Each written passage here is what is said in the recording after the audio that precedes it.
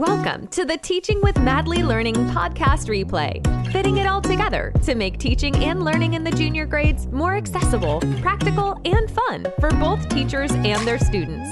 Here's your host, teacher by day, mom of three, and curriculum creator of all the things from madlylearning.com, Patty Firth.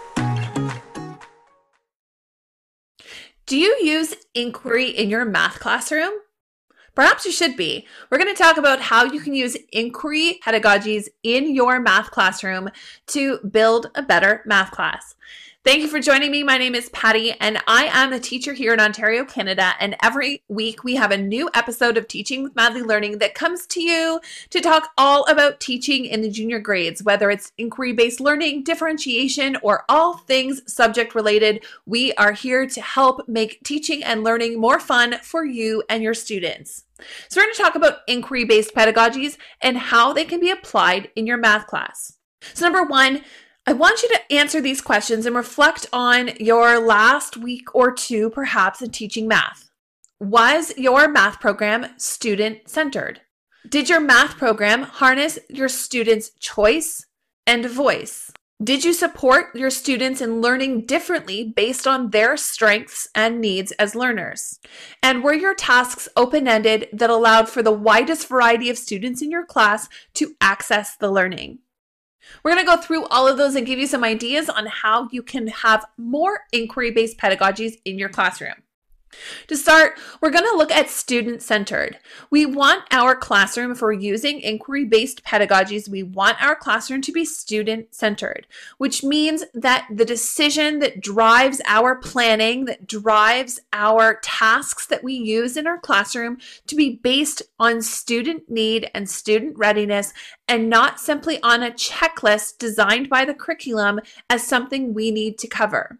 If we are planning without the students in mind and what they need as learners, and we're simply just planning a lesson to meet a specific expectation only, then we are missing the point of teaching, where we are delivering content to our students and making sure that we're focusing on their needs as learners and how we can get those learners to meet the expectations.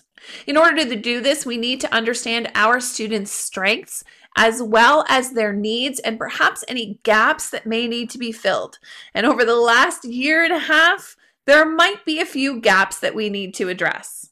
Understanding that, especially in math, that we need to help to build those gaps and to fill those gaps so that they can move on to understanding concepts is really key in their success in our math classrooms. We also need to look at the questions that we're asking and making sure that the questions we ask in math are relevant and practical for their daily lives. We don't just want math in our classrooms to be something they do, but we want it to be linked to the real world and real practical applications of how math is used in everyday life. We also need to remember that all of the strategies we use should be good for some, but they're also going to be great for all of our students. Things like using manipulatives, open-ended tasks, simplifying instructions, using multiple strategies to solve different problems are all going to be really important in a student-centered classroom because we want to make it accessible for the widest variety of our learners. Now, in our math classroom, the type of tasks we choose are also going to be important. These are going to include open-ended tasks that allow our students multiple entry points. It means that regardless of where the student is starting, there is something they can do in that problem that uses math to be able to solve it. Whether they are solving a problem or a word problem using repeated addition, they're modeling it with manipulatives, they're using multiplication, or even more complex ideas where they're getting into different concepts. We want our students to be able to access and contribute to their group or to the whole group in their ability to complete the task. One of my favorite ways to help students do this is through number talks or number strings, as well as through numberless word problems. These are all really great strategies that help students to think more openly about tasks.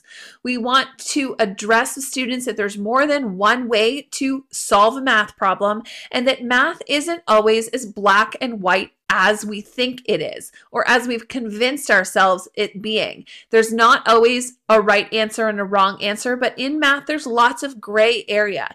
And we can teach students that there's more than one way to do things, and that we can honor their own strengths and needs as learners to understand how they can solve different problems. We want our students to be able to explore different concepts in practical ways and be able to apply different strategies that they use to real-world examples. We want to tie in the different components of the curriculum together so that they make sense in a logical way. We don't only want to teach addition once and then never teach addition again. Addition, subtraction, multiplication, division come up over and over, whether we're talking about location and movement, coding, financial literacy, or calculating the area and perimeter of different three-dimensional objects. We want to be able to tie in the different strands of math curriculum to each other so that we can see how well math is interrelated and practical in its regular everyday usage. Creating open-ended spiral math tasks as culminating activities are a great way to do this. Think about everyday real-world examples that your students would need to solve in order to be able to function in everyday life. Things like going to the grocery store, planning a party, planning a soccer game, or going on vacation, having a bake sale at school. All of these require multiple strands of math in order to be able to solve. And giving students real-world examples and practical ways that they can apply what they have learned to be able to solve real-world math tasks is a great way to have students understand how math is related to everyday life. Now, another area that we really want to embrace inquiry pedagogies in our math classroom is choice and voice. We want to be able to listen to our students, listen to their interests, but also be able to give them choice. Instead of having one or two questions that they need to solve, and everyone has to do the same, providing them multiple ways in order to solve. They can choose different questions in order to solve the problem or demonstrate. Understanding the difference between practice tasks and assessment tasks, and recognizing that not all students will need to do the same amount of practice tasks to gain mastery, and that practice tasks are simply just tasks. Allowing our students to decide how many practice questions they need to do in order to be able to show mastery is a great way to build in more choice and autonomy. Certainly, we're going to have some students that will do one or two questions and then try to show mastery and they're not quite there yet.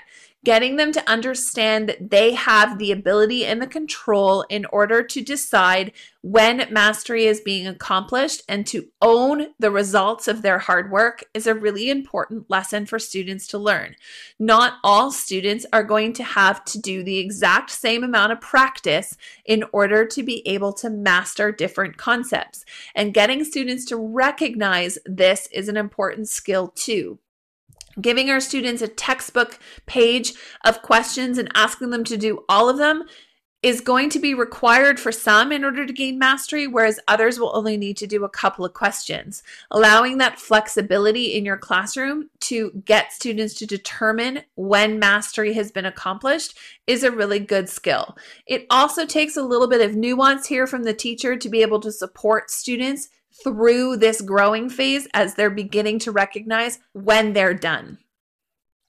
Now, in a math classroom, really think and evaluate when you're using choice and voice, it matters who is doing most of the talking. Think about your typical math lesson. About how many minutes of a typical math lesson are you spent doing most of the talking? Are you talking the majority of the time? Is there a way for you to reduce the amount that you talk and increase the amount your students talk? The saying goes that those that are doing the talking are doing the learning. So if you're the one doing most of the talking, it means your students aren't really doing most of the learning. Getting them to do more of the talking, getting them to be engaged and active in their learning is going to be a key focus when you're transitioning from a traditional based classroom into a more inquiry-based math room. One of the ways I like to do this is to not start the lesson with a lesson. I like to put my teacher-directed lesson or the teacher-led portion of the learning at the end of the lesson. It's not where I like to start with. I like to start with students working, students engaged in the problem, but not have the teacher do all of the work in the front. Get students to do some of the work, have them struggle through the concept, and then talk about it. Do some bringing up of the learning, get them to address different concepts, but this is going to be a key important component of the learning. We also want to allow our students to choose the method that they are going to use to solve the problem. There is a reason in our math classrooms that we teach multiple methods on how to add, subtract, multiply, divide. We want to show our students multiple ways of solving problems, and then we want them to be able to choose the strategy that they are ready to use at the time. Now, we should be teaching them as well that there's a reason we have a progression. There's a reason that we don't count by ones when we're adding larger numbers because it is inefficient. Certainly some students might still be there, but as we get better and stronger as mathematicians, we want to move our students to finding more and more efficient strategies so that they can solve more complex problems faster. But recognizing that students are probably coming to us at a multiple different ability levels, understanding that they're not all going to be ready to jump straight into, say, a standard algorithm, which is often a super efficient strategy to solve math on pencil and paper, that we want to also give students the opportunity to use alternate strategies because that might be what makes sense to them at the time, and giving them the space and the room to be able to solve those problems at their own pace. Once they get comfortable with one method, we can then begin to show them and transition them into using perhaps more efficient methods of solving problems.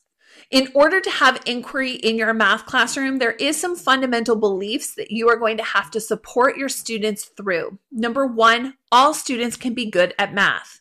Sometimes we have students that have a misconception that because they are not good at the traditional definition of what it means to be good at math, then they must not be very good at math. So it's just something they have to get through, and it's not something they can do successfully.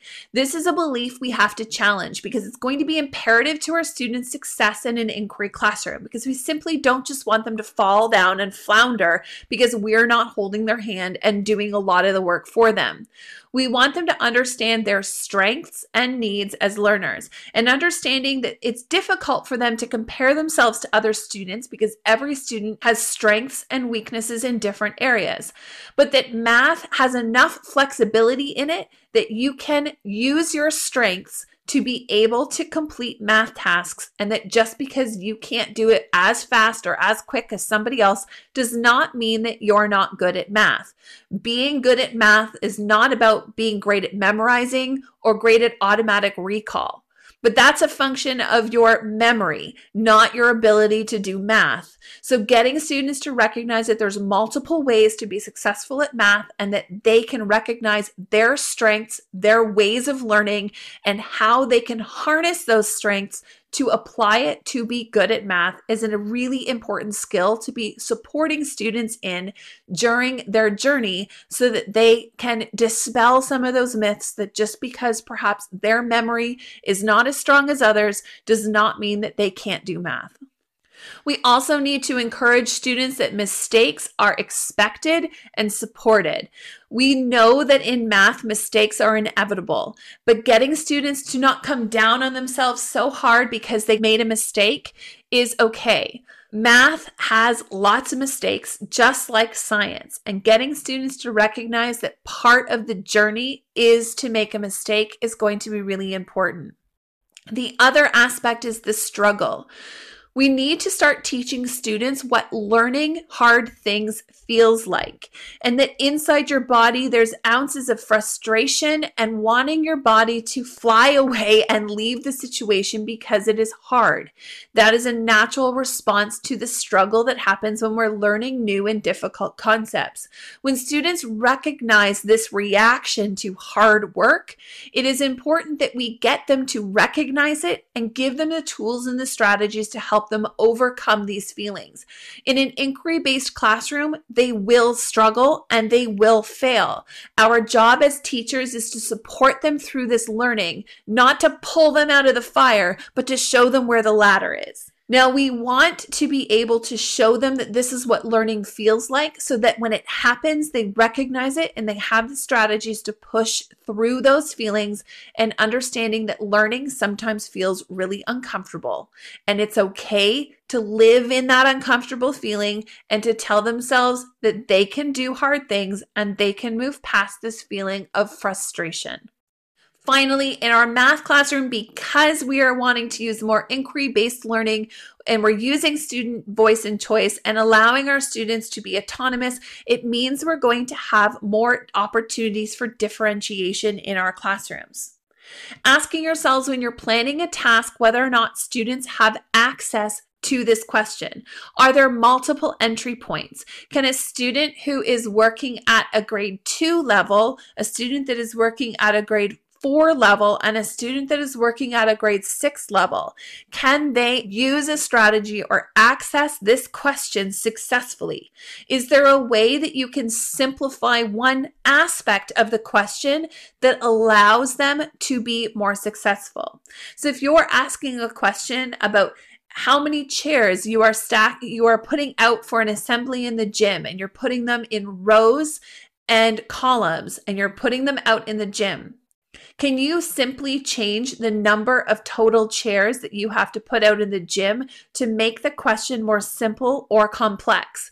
When writing out that question, could you write out that question and put a blank space where the number goes and allow students to choose their own number that goes in that blank space? Mr. Smith is putting out blank chairs for today's assembly. If he arranges these chairs in rows and columns, how many chairs will be in each row? We don't tell students how many chairs are in the row, but we allow them to choose how many chairs are in the row, and we give students guidelines. We say if you are struggling, so we talk about their self-assessment for where their math is. If they think they are getting strong and want an extra challenge, we tell them to choose a 3-digit number. If we want students to do good work and they're feeling comfortable but not overly confident, maybe we want them to choose a number that is a 2-digit number between 50 and 100. Perhaps if we have students that are feeling not so confident, they're not quite getting it, we guide them to choose a number that is between 20 and 50. And for our students that are struggling a little bit more, we allow them to choose a number below 20 and encourage them to use manipulatives in order to show their thinking for this question. When you're creating this question, it means that every single student gets the same question. The only thing that changes is the number that your students choose for the number of chairs in the question. Every student works on the same question. Strategies might be the same depending on the numbers. Students can share. Every student in your class could potentially choose a different number. You might have some students picking 999. Because it's the highest 3-digit number that they can choose, whereas other students might choose 18.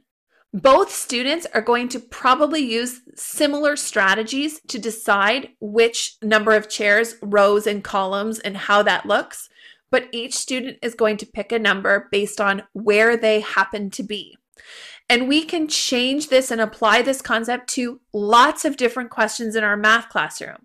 It means that students get to choose the number, they self-assess where they happen to be, they have some autonomy to decide their strengths and confidence in the math, and it is our job as teachers to monitor what numbers they choose, encourage them to choose perhaps different numbers the next time, and build that confidence, have them practice with lower numbers as they move forward and choose bigger numbers later. But we can differentiate and allow multiple students to access the exact same question at their own comfort level. Another thing that I think we definitely need to encourage when we're differentiating is we need to design tasks where every single student in our classroom is required to use manipulatives for something. We demystify the judgment that happens when students use manipulatives. We make manipulatives just a thing we use as a way to demonstrate our learning for every single student, not just for the students who are weaker in math.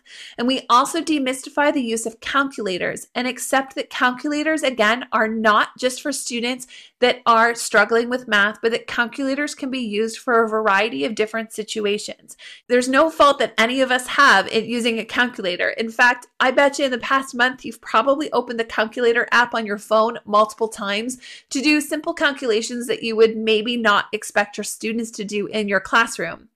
However, using a calculator is the reality that we are using calculators in our life to help us solve math problems. Now, do we always want to have students using calculators for every single task? No, but there are times and places where calculators are perfectly acceptable to use for all of our students. And it helps us to demystify the use of calculators for students who really do need to use them. We allow manipulatives and calculators for all because it really helps to aid those students where calculators are a necessary tool in order for success to be achieved.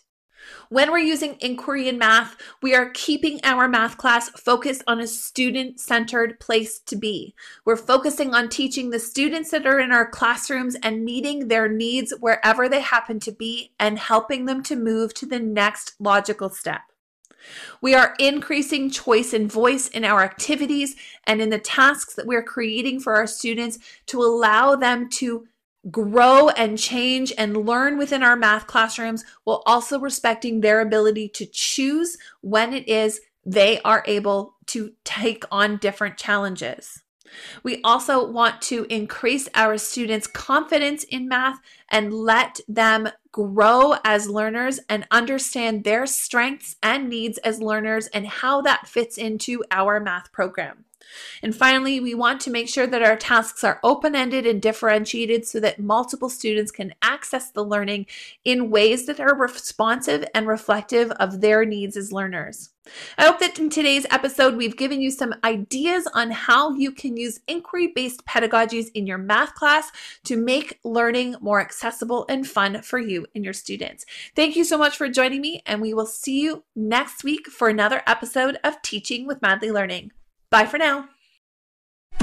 Thank you for listening to the Teaching with Madly Learning podcast replay.